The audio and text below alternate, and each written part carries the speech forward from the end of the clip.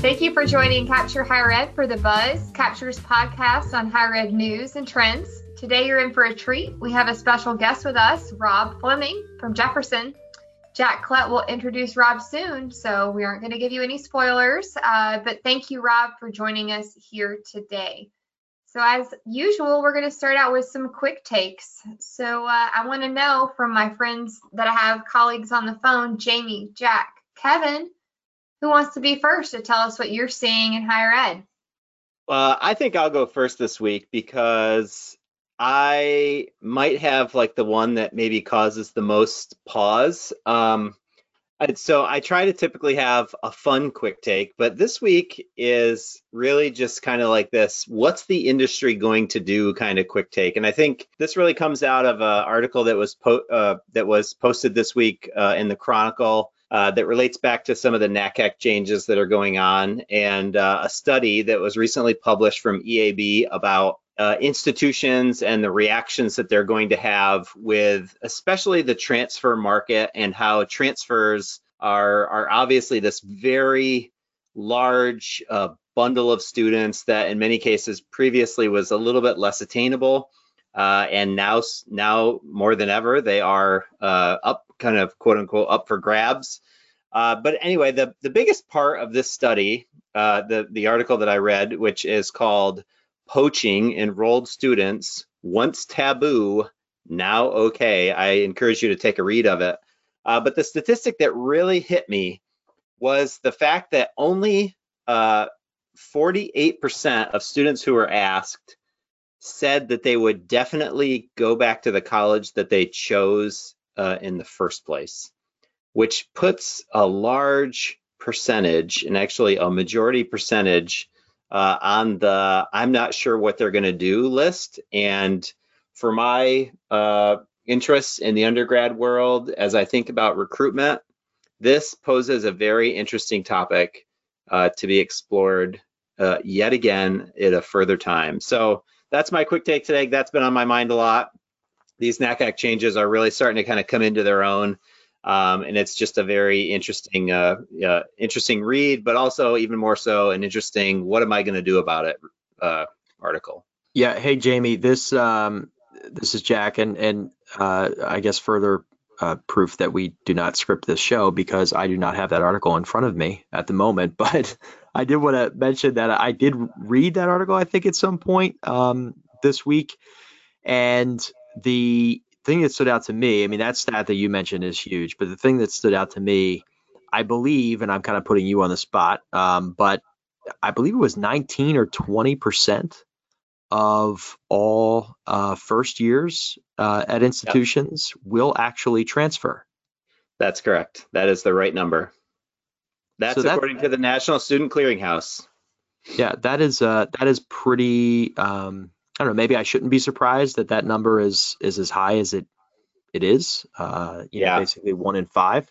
But that's a big deal. That's a big deal. Who's next with their quick take? I think you are, Jack, since you're talking already. Good point, Jamie. So listen, I'll give you my quick take, and that has to do with Georgetown, guys. I want to talk about Georgetown. So love Georgetown. So Georgetown is the latest institution to commit to divesting from fossil fuels. So this kind of goes in line with what we're going to talk to Professor Fleming about later in the show. But its board of directors on this past Thursday approved a policy saying the university would divest from public securities of fossil fuel companies within the next 5 years. And from existing private investments over 10 years, they will immediately freeze new endowment investments in companies or funds whose primary business relates to fossil fuel exploration or extraction. So that's a big deal for Georgetown, and that comes with some pretty massive implications for institutions that choose to go that route.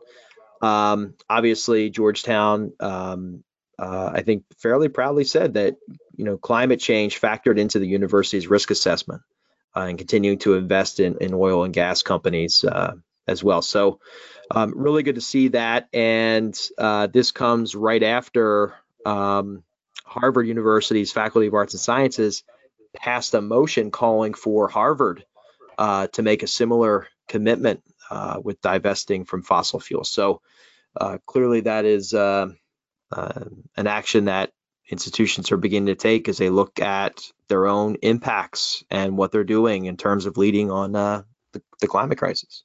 Amazing. I love it. Very on topic, Jack. Yeah, see that? Is that a spoiler for our guest this afternoon? Could be. I don't know. Well, thank you, Jack. Definitely very interesting. Kevin, what are you seeing out in the world? Well, you guys had some real ones, so you know I'm going to come in with something fun. So as we start talking about student loans, everybody's talking about a student loan crisis. Well, the College Avenue Student Loan Company recently intended to send an individual a statement related to a student loan they took out for their daughter's tuition. There was a glitch in the system, and they ended up sending the same person 55,000 versions of the same letter. Wow.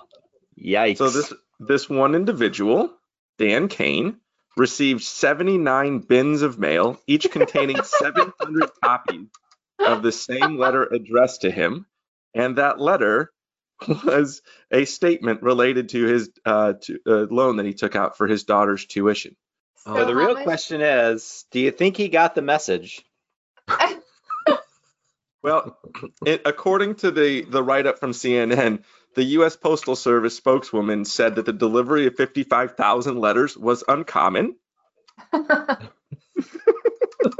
And as this ties into our sustainability, I'm sure we could say that one letter would have sufficed, but 55,000 may prove a point. But right now, he's not entirely sure what to do with all the letters which are currently stacked in his garage. What do you do with 55,000 versions of the same letter? Recycle them. Indeed. Imagine Oh being gosh. the recyclers. I got to pick that up. Yeah, I think that you definitely. Go ahead, Amanda. I Sorry. was just going to say, I think you definitely should ask the student loan company to reduce your bill by the amount of postage that they spent sending you all these letters. My word. Okay, but it gets better. Compounding the mistake, Oh no. Wait, there's more. 55,000 letters had an incorrect payment amount. The company apologized for the mistake and said Kane would receive a new corrected statement. Stop. 55,000 of them. So they're going to mail him another letter. That is correct. This Oh, my time, word. according to CNN, quote, this time, Kane hopes it will be a single letter. Oh, man. That is an amazing story. Kane needs to Oh. sign up for e-delivery. All right, Amanda, you're up. Wow. Oh my goodness. Okay, well, guys, I don't have a news article supporting us today, but I have a report as your Iowa resident on the line here today. So if you wanted to know who the front runners were in the election, I could have told you because I was in one of the caucus rooms and the results came out just as it finally came out how many days later to the rest of the nation. But what's interesting about it in higher ed is that the front runners currently are Mayor Pete and Bernie Sanders, and they are neck and neck by like 0.1 hundredth or tenth of a point between the two of them. And I think it's really interesting to look at, well, what would it mean if Mayor Pete or Bernie were selected in terms of higher ed policies?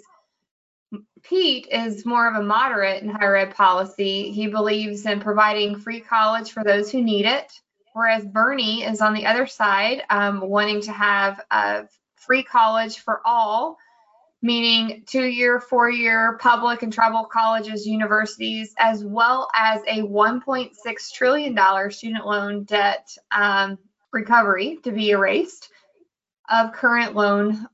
So Kevin, that guy could have his loans forgiven, right? And then you wouldn't have to deal with it. But Anyways, my point is that it's interesting to watch because with the two Democrats, you think usually like, oh, well, it'll be one way if it's a Democrat that's hired, or one way if a Republican is hired or not elected to be president of the United States.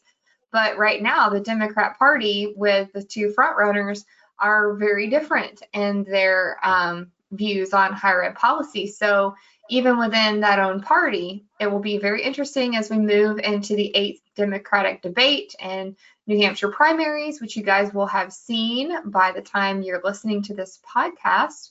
So I wonder what that crystal ball will be as to how that New Hampshire primary will go. Be interesting to see for higher ed. It will be interesting, I'm sure, but maybe not as interesting as all that happened in Iowa. Indeed. No. That will be the story that keeps on giving. But I got to tell you, guys, that I find it amazing. This is how quickly things can change in politics, because if you all remember, a few months ago, we took a look at the higher ed policies, college affordability policies among the major candidates. And what is fascinating is that we did not review the policies proposals of one Mayor Pete Buttigieg. That's I correct. blame that on our political analysts who failed to prepare us. We failed to predict the future. Yeah, well, look, Mayor Pete at the time, I think, was polling around 5, 6, 7%. So, yeah, what a difference a few months can make in the world of politics.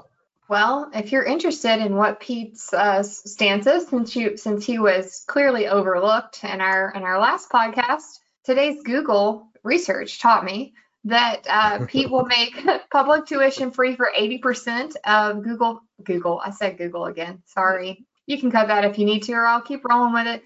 Pete said that public tuition is free for 80% of American families, including families earning up to $100,000 and many middle-income families with multiple children. He also has a substantial tuition subsidies for students from families earning up to $150,000.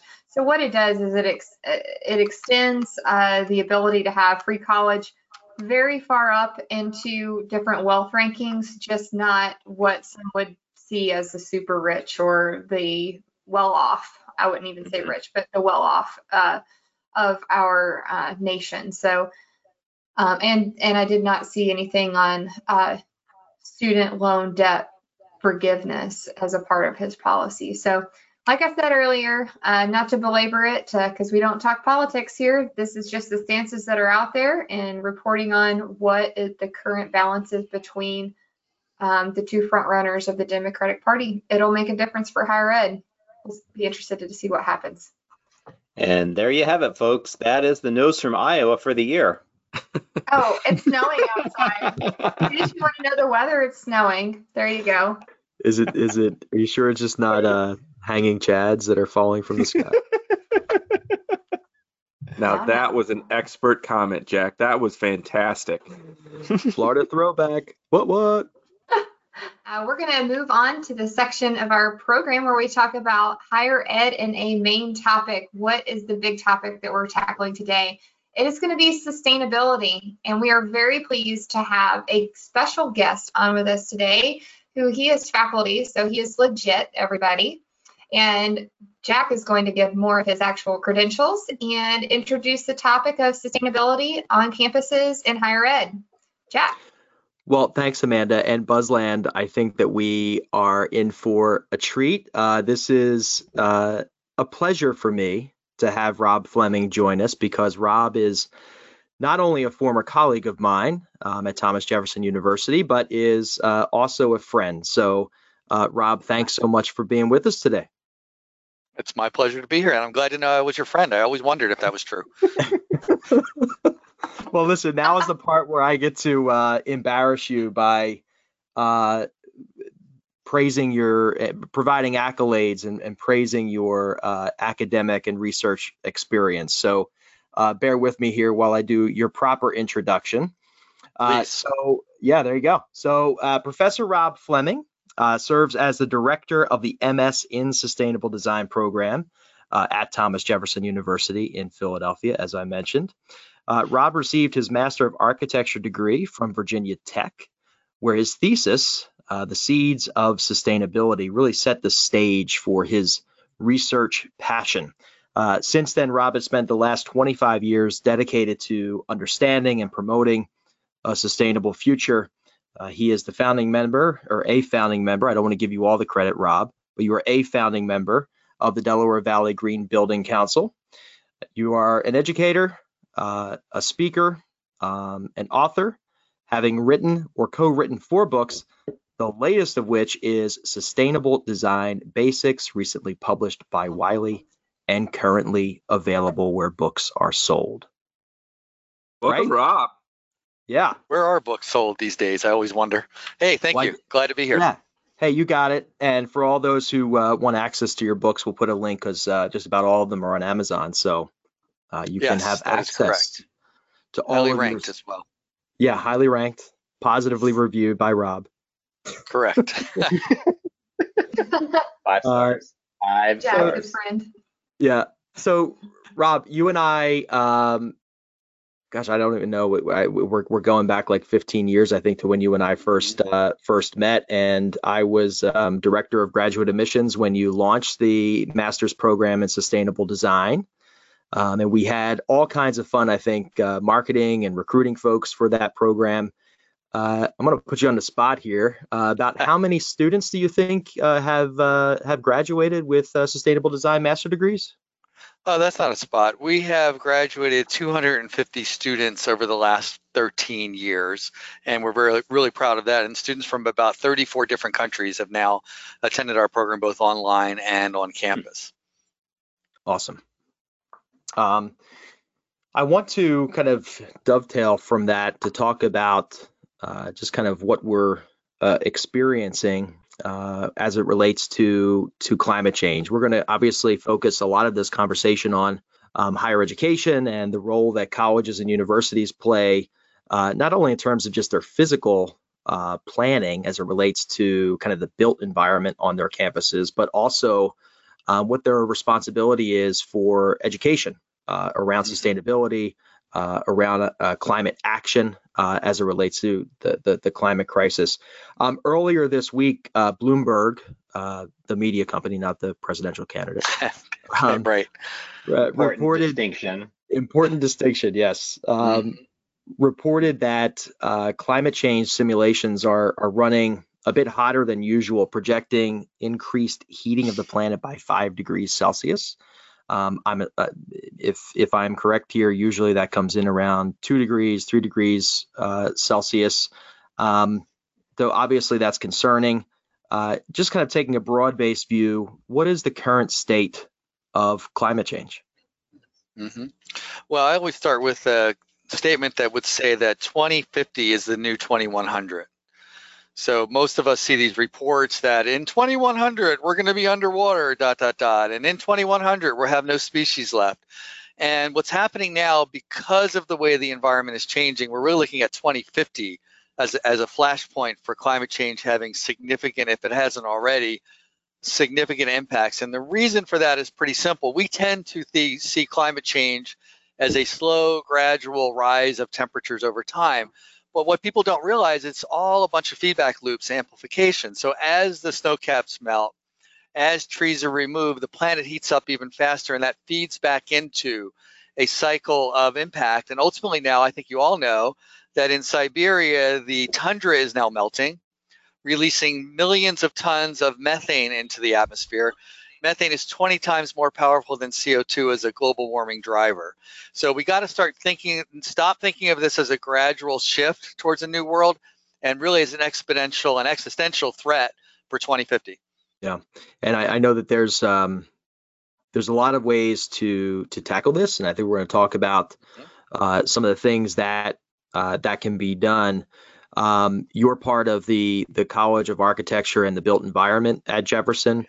So let's kind of start off there with the built environment. So from that perspective, what can be done in terms of the built environment, in terms of structures, and what is being done to help? Yeah, so now it breaks down into 2 broad categories of action The first one being the obvious one, which is to reduce CO2 emissions and reduce your impacts and create a lighter footprint on the planet to try to stem the tide and pump on the brakes for climate change. That's number one. That would be called sustainable design. The other choice is to say, hey, it's too late. We're already there in 2050 and there's really not much we can do about it. So how do you think about a built environment in 2050 from a design point of view? And so we use the term resilience or resilient design to talk about how we design projects when sea level rises for real. How do you design buildings when maybe energy isn't so prevalent and you have to begin to have passive strategies again? So really, we're in a very difficult time from an educator's point of view as to which area should we be focusing in more at this point. So institutions have joined the effort by focusing on LEED certified buildings. Yep. And when I say institutions, obviously in this context, I mean colleges and universities. Yep. And other sustainable aspects of their physical plan, and really looking at climate change, I think a little bit differently in terms of impact, because there are our friends at the Chronicle did a wonderful piece looking at the threat of climate change impacting the physical campus. So you have examples of Washington College along the Chesapeake being flooded. Amanda, over in your wonderful state, where they're, where, as we mentioned, they're still counting votes. We're in a situation. Thanks. They're done. where the University of Iowa, part of that campus sits in a 100-year-old floodplain. You have California colleges like Pepperdine and others being threatened by these wildfires. So I guess all that kind of tees up, what is it that institutions are doing from a kind of physical plan perspective, and is that enough? Yeah, so that question actually really does go back to what I just said. So if you want to go from the first group of folks that are trying to prevent climate change and reduce carbon emissions, LEED certified buildings are one way that you can begin to sort of stem the time and reduce your carbon footprint. I would say that there's great variation between the level of LEED certification. When I see LEED silver, I'm really not impressed at all, because anybody could do that under a normal budget. So we shouldn't be having press conferences when we reach LEED silver. LEED gold is something that requires some real effort and has some real impacts, but ultimately, really, we need something called LEED platinum. Or there are new ratings to talk about today, like, for example, the Living Building Challenge, which basically says that buildings and projects should be actually making the world better, cleaning the water, generating energy, providing food, etc. So all of those things universities can, should, and will, and are doing, and we'll talk about that some more. But to your other point about all these natural disasters impacting the operations of the university, being a direct threat to the continuation of the university, that's resilient design. So how do you design a campus that floods? How do you design a campus that's susceptible to wildfire? And so you'll see, for example, now we're raising buildings up for one, but more to the point, mechanical rooms in, say, at Washington University are now going to be moved to the second floor. Because what we found out in Hurricane Sandy was that any building that had a mechanical room in the basement was done for 2 weeks. Yeah. Minimally. And so if you look in Miami, for example, they're raising all the sidewalks. So now you have what's called split sidewalks, or they're raising the streets and the sidewalks are depressed where the doorways are. So we're looking at, actually, this is not some future science fiction thing anymore. This is real. New York and Manhattan is building a series of seawalls and other kind of resilient infrastructure moves to try to address the fact that it's going to flood again. We know it's going to flood again, and flooding is not always this little soft ripple of water that comes up to the edge of your building. We're talking about storm surges, king tides. We're talking about really people's lives being at risk, flash floods. And so this for a campus now has really shifted campus planning priorities to think about how do we persist in a challenge. And furthermore, there's a social issue about that. How do the people on the campus interact with each other in a time of crisis? So it's not just physical planning, it's actually social and community planning that goes into that as well. Rob, I have a question for you. So, I think one thing that most colleges have in common are old buildings. Most of them have old buildings. So, Right. with all of this historic architecture, which is old college campuses, which luckily have sometimes been preserved, even though sometimes you may not want to live in that dorm. Talk to me about what can be done for the old buildings so that you aren't just, I understand how to like build a new LEED certified building, but what do you do with the old ones? Yeah, great question. And we say in the sustainability world, and the architects hate it, the best building is the building never built. If you really want to stop climate change and you really want to be serious about your mission and vision of climate change, you have to begin to make really hard decisions around what you do with your existing buildings. There is so much energy already put into those existing buildings that that footprint has already been expended. So now to come back and say, if we're not going to not build, which is not realistic, we've got to start to think about renovation, restoration, historic preservation.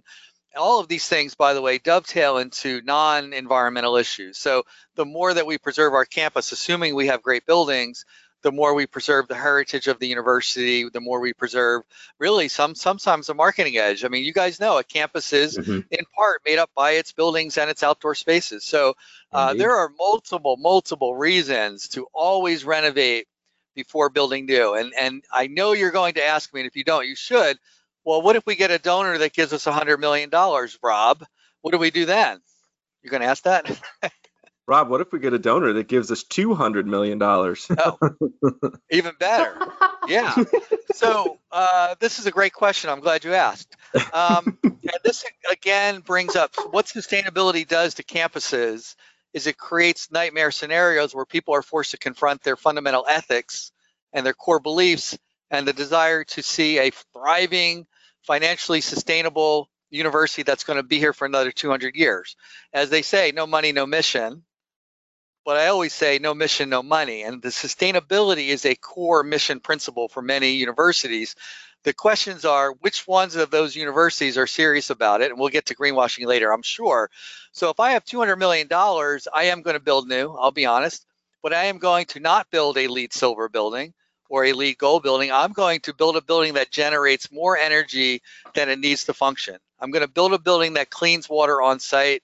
I'm going to build a building that grows food. I'm going to have daylight. I'm going to have operable windows. I'm going to do all the things that we know are good instead of building something that has that signature look that people can say, I did that, because it's not about I, it's about we, right? Rob, I love the way you're talking. I love the way you're talking. I was watching a TED Talk earlier this week on the Living Building Challenge, and for a long time I've wanted to erect a straw bale house, and my wife won't let me do that. And we're getting there. It's a slow train.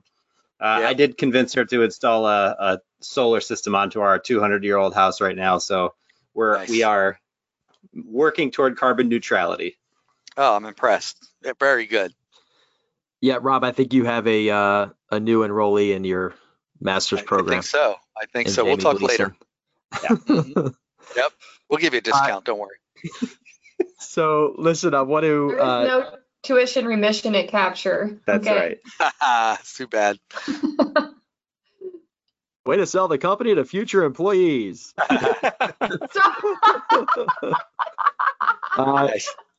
We're experts in higher ed. You already have your degrees. Indeed. There you go.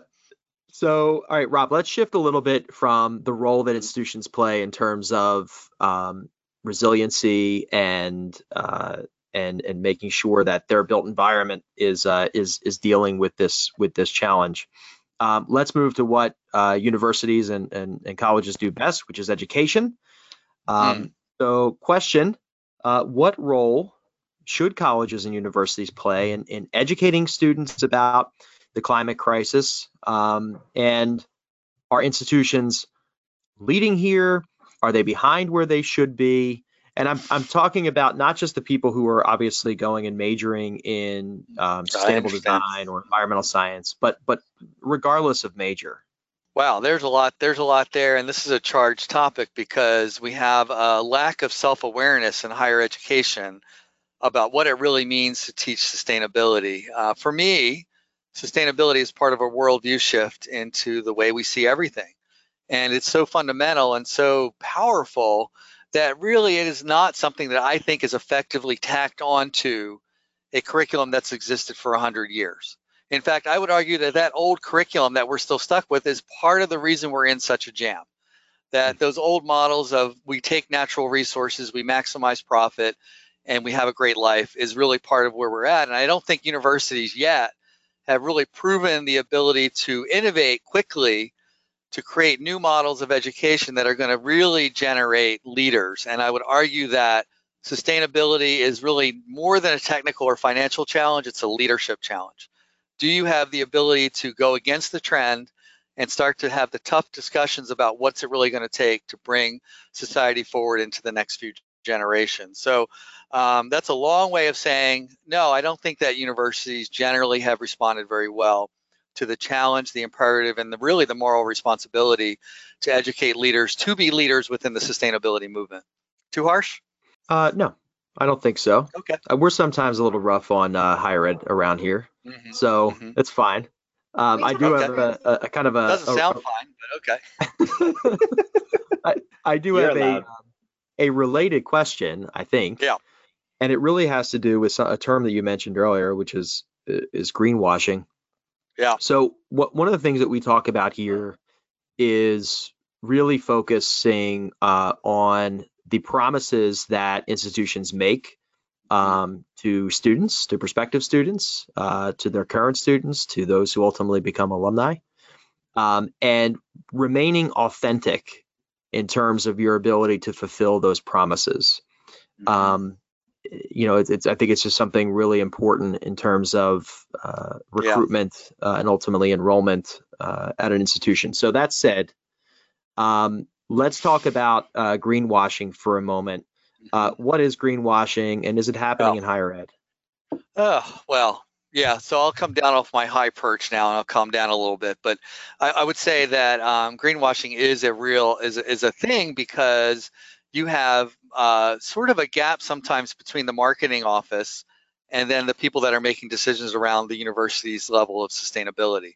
So we call this a structural misalignment. It's not unique to universities. It's unique, or it is endemic to all companies to how are you going to walk the walk? Is it possible to walk the walk? And I can tell you that college students are very sharp. And the minute you're not walking the walk, they are going to point it out and they're going to make a statement. And good for them. I mean, they're paying the tuition, and they have the right to expect a university to be not just compliant with green initiatives, but really to be a leader in the world of sustainability. Universities are one of the last great business models that's not wholly driven by profit. And therefore, you would assume that universities would be leaders. And many universities are leaders, by the way. I've been to a lot. I actually went to a Living Building conference up in New Hampshire where universities were presenting their carbon neutrality plans.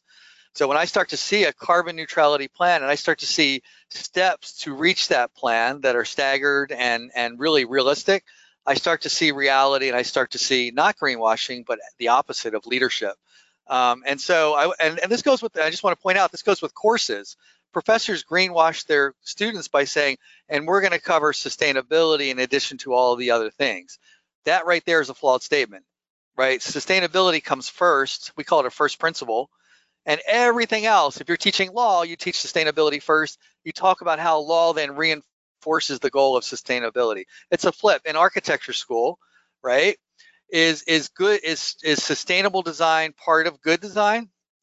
Or is good design part of a larger sustainability initiative? And the answer is yes. But we don't teach it that. We teach everything backwards. So Jack, we're looking at not only a situation of greenwashing, but a situation of really paradigm shift for universities. And so I actually don't get upset anymore, because I'll even take the greenwashing, because those words in print drive some authenticity and at least some responsibility on the back end for the university themselves. So recycling, as you guys know, is the big one, right? And there was some accusations that we weren't actually recycling. There's some distrust in the system. So I said, okay, let's go follow the truck. And we went and we followed the truck and we watched the truck dump the recycling in the recycling bins at the center station. That was a big thing for the students because they were not sure or not confident that that was really happening. And then now we had built a sense of trust between us and the students. It was great. That's authentic. That's awesome. Awesome. Hey Rob, I have a question, if I Sure. can. One of the Yep. things that comes up with this topic when I think about it is, and I think this is probably the nature of trying to think bigger than myself, but it's often very overwhelming to think of how can little me do anything in this Mm. big world of, pollution and carbon Yeah. footprint and things like that. And, how do you address that with your students? And then maybe even more so when you're having a, discussion with your provost or college president, like how do you help to continue to make that imprint on someone's brain that it's like these little things that make a big difference over time? Yeah, we're really talking about a two-tiered approach for each individual in society now. The first tier is the obvious personal responsibility to take as much control as you can over your own sustainability. That means, for example, and these things are small, but they add up, carrying your bag to the supermarket, or I don't know, getting a hybrid, right? I just bought a plug-in, but I bought a used plug-in.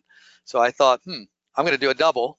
Goes back to existing buildings. So I think we do have millions and millions of people that are adding up all of these small little acts of kindness, is what we call them. And ultimately, that does have a huge impact. And in fact, has had a huge impact over the last 10 years. We would be much worse off in our carbon emissions if we hadn't done all the so-called little things. But now what we're doing is asking for a second tier of involvement. We're asking each person within their institutions to take a leadership role in sustainability. Who in your office is really the champion Mm-hmm. of sustainability, and are you running programming for your colleagues so that the institution that you're involved in starts to make sustainability central to its mission and central to its vision and operational? Because we're not going to get the job done with individual lifestyle changes. We live in a fundamentally materialistic culture, and so there's only so much. We call that being less bad. There's only so much less bad stuff until we really have to get transformational and Sure. really change the paradigm. It's a tough one, I know. Yeah, it's tough. It is. Oh, So, well, let me finish the question there. So let's, Jamie, let's take that to the next level. You go to your provost and you say, Provost, I'm an individual taking leadership in my organization, and I want to talk about the next levels of our carbon neutrality plan. Do we have a carbon neutrality plan? Yeah. Right there and then, you've exhibited the second level of leadership. Leadership can be as simple as holding people in control accountable and Mm-hmm. asking, hey, what are you guys doing? And you guys have been around long enough to know when you're being greenwashed or not. You say, well, in 10 years, we plan to have, and if you hear a lot of vague answers, you know that there's more work to be done. If you hear a concrete 5-year plan for the next 50 years, you can start to feel confident that you're holding them accountable or holding your own Sure. organizational accountable for operations. Okay. Awesome. Mm-hmm. so Rob, we've talked about some examples of where institutions could do more. Yep. I want to make sure that we're giving kudos where kudos are due. Yeah. So there Fair are some signs of hope that exist, and some shining examples of folks who are doing some awesome things. So do you have some of those to share with us today? Sure, I have examples. Yes, and I think you're right. I've been coming off as relatively negative, and that's because I'm 25 years in on this and I'm getting a little impatient. But the truth of the matter is, there is a lot of remarkable things that are happening at universities around the world. I don't know if you know that Georgia Tech just built their first Living Building Challenge building, and I got to tell you, it was an expensive building. And so when you start to see universities like that put significant capital dollars behind what we call flagship projects, right? Mm-hmm. You start to say, this is really where universities can shine and lead. Even at a Thomas Jefferson University, we built our first LEED Gold building here. It meant a lot to the campus, and it meant a lot to the city of Philadelphia. Universities play a huge civic role in the neighborhoods and that they live in. So when we start to do these really high-end projects that are pushing the boundaries, we're building capacity not just for the university, but for the communities themselves to start to see their own pathway towards doing something beyond the norm of, say, a LEED Silver building or something. So Georgia Tech, amazing. And then let's just talk about what universities are doing for offsets. So one of the big problems of carbon neutrality, as you guys know, is the campuses aren't big enough to generate enough solar or wind on campus to offset the application. So what we have to do is find legitimate offsets that, say, for example, our university has 30% of all its power by wind. There are other universities that are 100% wind or 100% solar. Don't underestimate the importance of that, because what they're doing is they're forcing the market to change. They're telling the market that these are the things that are important as an institution. And of course, the largest one that is very controversial, and you probably edit this out, but there is a call for universities and institutions to divest from fossil fuels. And this is something that the students are really looking for. And I don't know if any have actually done it yet, so I apologize for not doing my homework. But there you start to take a real bold leadership move, right? And so how, and this is and I guess I should explain this, that there is a rating system called STARS. So if a university has a STARS rating, it means they've made a certain level of commitment. One of the great things about STARS is that you can disclose your investment practices as a university to show where your money is. And in that case, you just have to show it. And then ultimately that starts the discussion of divestment. That is not done by many universities because of obvious political, economic ramifications. So I'm not saying that you should do that, but I'm saying that is coming. The students are bringing it, and we should be ready for that. And we should be ready to have a discussion about that. Rob, I'm happy to report that we actually have a partner college that we work with up in Maine called Unity College. Yep, Unity. And they made a commitment to divestment, and they're very excited about it. And they should be. That was probably not very easy to do. Yeah. And it has a lot of ramifications on the functionality of the campus, has cost implications, but ultimately over the long term, they've displayed the leadership that a public or a private institution in a neighborhood or community can show. And you have to lead, right? I mean, that's one of the big takeaways here. You have to lead, and it's not just enough to talk. You have to actually act. Right. And Jack, if you're not nervous and uncomfortable when you're having conversations about sustainability, you're not leading because you're not really pushing the boundaries. And people don't like to be uncomfortable. We're hardwired for comfort. But the reality is these are uncomfortable conversations because they require mission and vision alteration and also walking the walk. But yes, thanks for the Unity College example. I'm going to share that with my students. Rob, we want to thank you so much for joining us today. This was awesome. Sure. This is a super important topic, and thank you also for leading on this issue for, it seems like forever. I think he just called you old. No. I think this is where you plug all my... I have one last question. Yeah, please. We're not going to end your interview, Rob. Amanda has something to say. Oh, I see. Okay. No, just one last question. I always have to try to throw in something funny. Okay. So when I took geology at Appalachian State in my undergrad. Nice. And here's the one thing that I learned about sustainability. I want to see if you agree with this. So I learned that you should not you should not buy a front row beach property. You should buy second row beach front property or second row property, and then you wait for the hurricane and it washes out the front row, and then you have front row, and then you sell it and make a lot of money, and then you move back a row. That and how to identify a bunch of trays of rocks is what I learned in geology. Okay. Is that sustainable? Is that how we look in the future and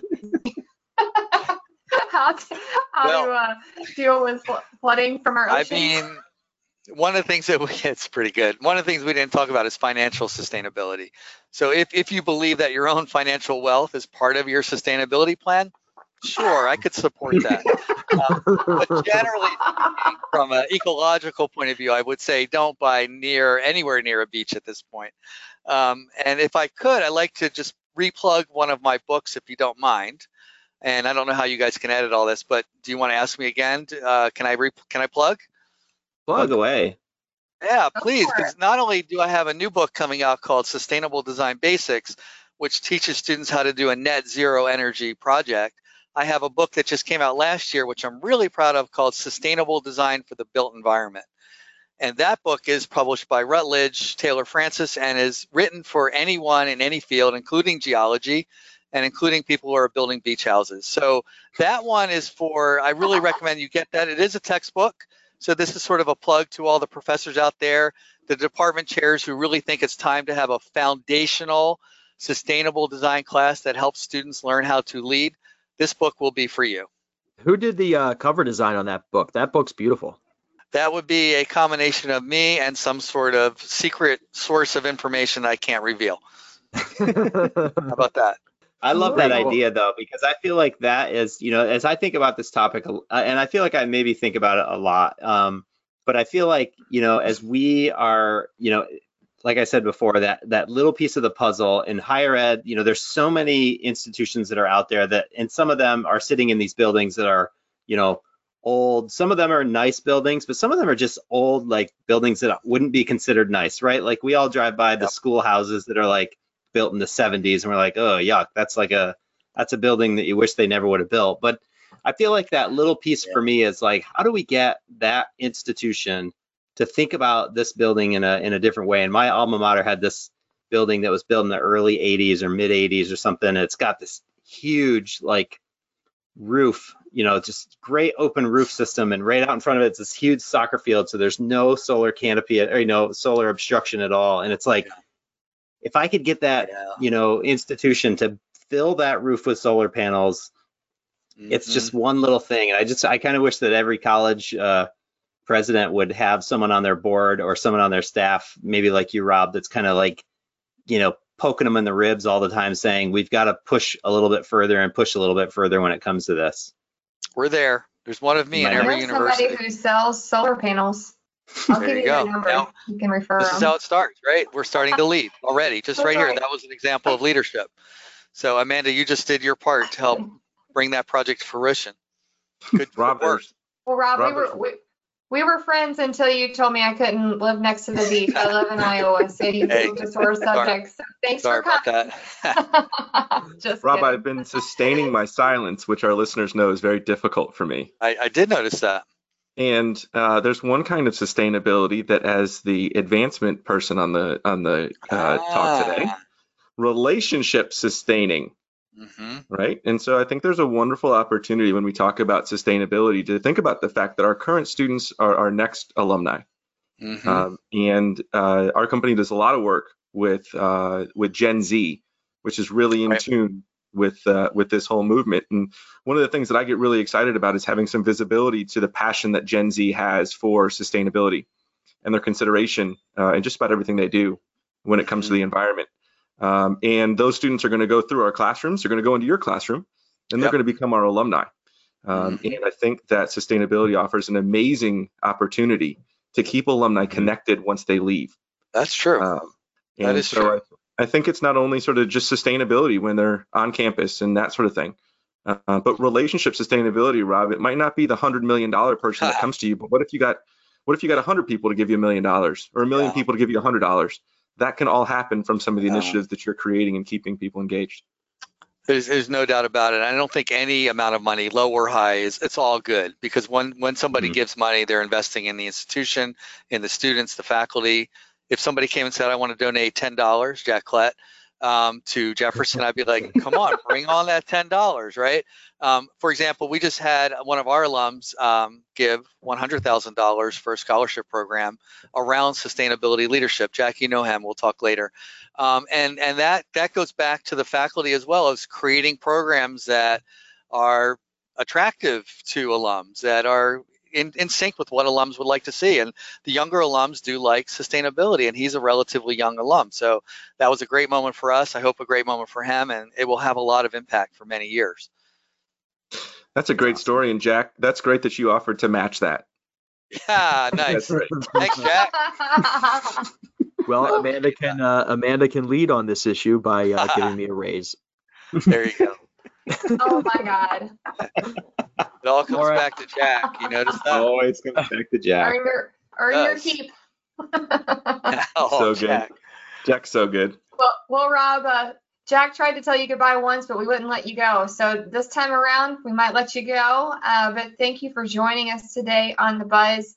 We think that your topic is definitely very interesting because each of our schools that we support have different opportunities in order to be able to either protect their students from inclement weather coming at them, use their existing buildings in a new way, or build new buildings in a better way so that it's sustaining our environment rather than taking away. So thank you for teaching us those things so that when our listeners work with their campus leaders, they're better educated on the options that are in front of them, as well as you spurred them to take action to hold those accountable that should be held accountable to the institution as well. So thank you, Rob.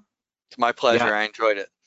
And for our listeners, let's make sure that we go ahead and provide links on our Buzz page to Rob's books and available through EcoMan. Amazon.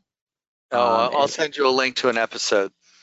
An episode of EcoMan and the Skeptic, Rob's now archived podcast. And also, let's make sure we link to the Sustainable Design Program at Jefferson, so you can see all the great work that has gone into to that program for its students. So, Rob, thanks again. Okay, great. Pleasure to be here. Thank you. For our final segment of the Buzz, we're now going to go behind the curtain. That is where we find out from Capture Higher Ed what we're learning in Capture Labs and with Capture Research. So today, Jamie's going to lead us off talking about buy more, but work less. Jamie, what great hell does that mean?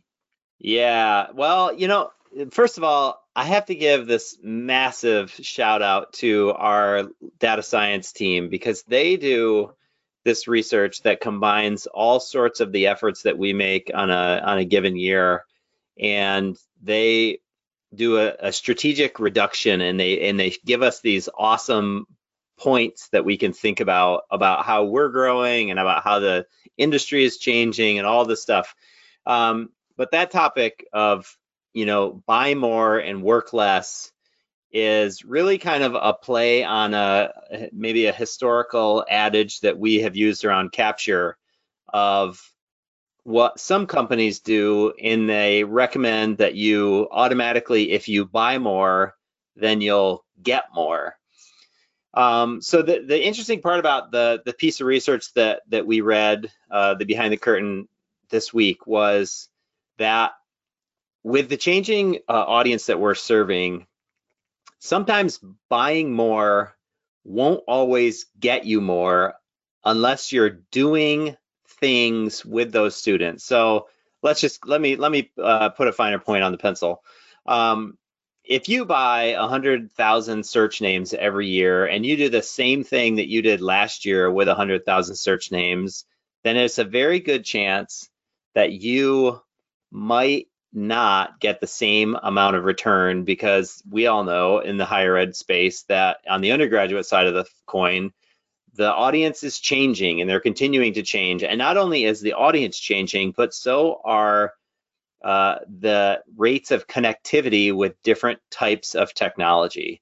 So essentially what our team has said here is that the key to success in many ways is not necessarily buying less, and actually in some cases it could be buying more, but don't let me lose you there, because I think the critical difference is that there are all sorts of ways for institutions to reduce their spend by zeroing their focus onto the group of students that is going to respond to a particular effort.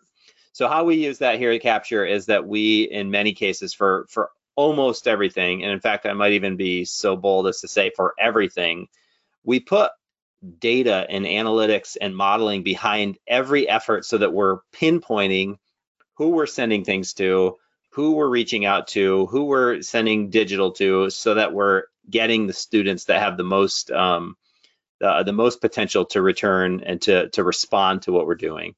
So a great example of this is direct mail, right? Like when I was the director of admission, one of the things that I like to do was to send. Sometimes I would send. There were situations where I would send view books to everyone in my pipeline. I know you're judging me right now. Like, I get it. It's okay. Let's just remember that was 10 years ago, or a little bit less than 10 years ago in some cases. The good old days. I used to work for a view book printer. We liked your money. It was green. Yeah, that's right. But what we found is that through the studies that we do, that really, if you have an audience of 50,000 inquiries or 30,000 inquiries, in many cases, the best practice is to take direct mail and apply it only to the top 30%, maybe even less than that, because otherwise there's very little response that's coming from that bottom 70 or 80 percentile, 80% of the students. So in essence, what this massive piece of research that I'm reading, and it takes into account all sorts of different modalities and tools, direct mail and email and digital and all these things put together. And it says, it's not about just buying fewer. It's about keeping the pipeline on top, potentially the same, but understanding what students need the attention and how do you pay that attention. And I'll stop by saying that one of the things that I always talk about when I'm talking with potential partners of Capture is that what we do best is to narrow the field. We help laser focus, who it is that you should be paying attention to. And on the reciprocating side of that, we also tell you who it is that's paying attention to you, because that demonstrated interest is a critical part of our entire bundle of services and products here at Capture. So that's behind the curtain this week, folks. It's a mammoth piece of research, so I love it. It's great, good stuff. Well done, guys. Jamie, I just have to say that your view books were not sustainable. Yes, they definitely. That practice, it makes me a little bit sick to my stomach. I'm not gonna lie. Actually, it makes me a lot sick to my stomach. Well, it's a new dawn. It's a new day. That's right. That's right. It is. Be smarter. Thank you for tuning in to our latest episode of The Buzz, Capture's podcast for higher ed. If you enjoy the show, please make sure and leave us a 5-star review and share with your friends. Tweet to us at Capture Higher Ed with your comments or suggestions. And until next time, cheers.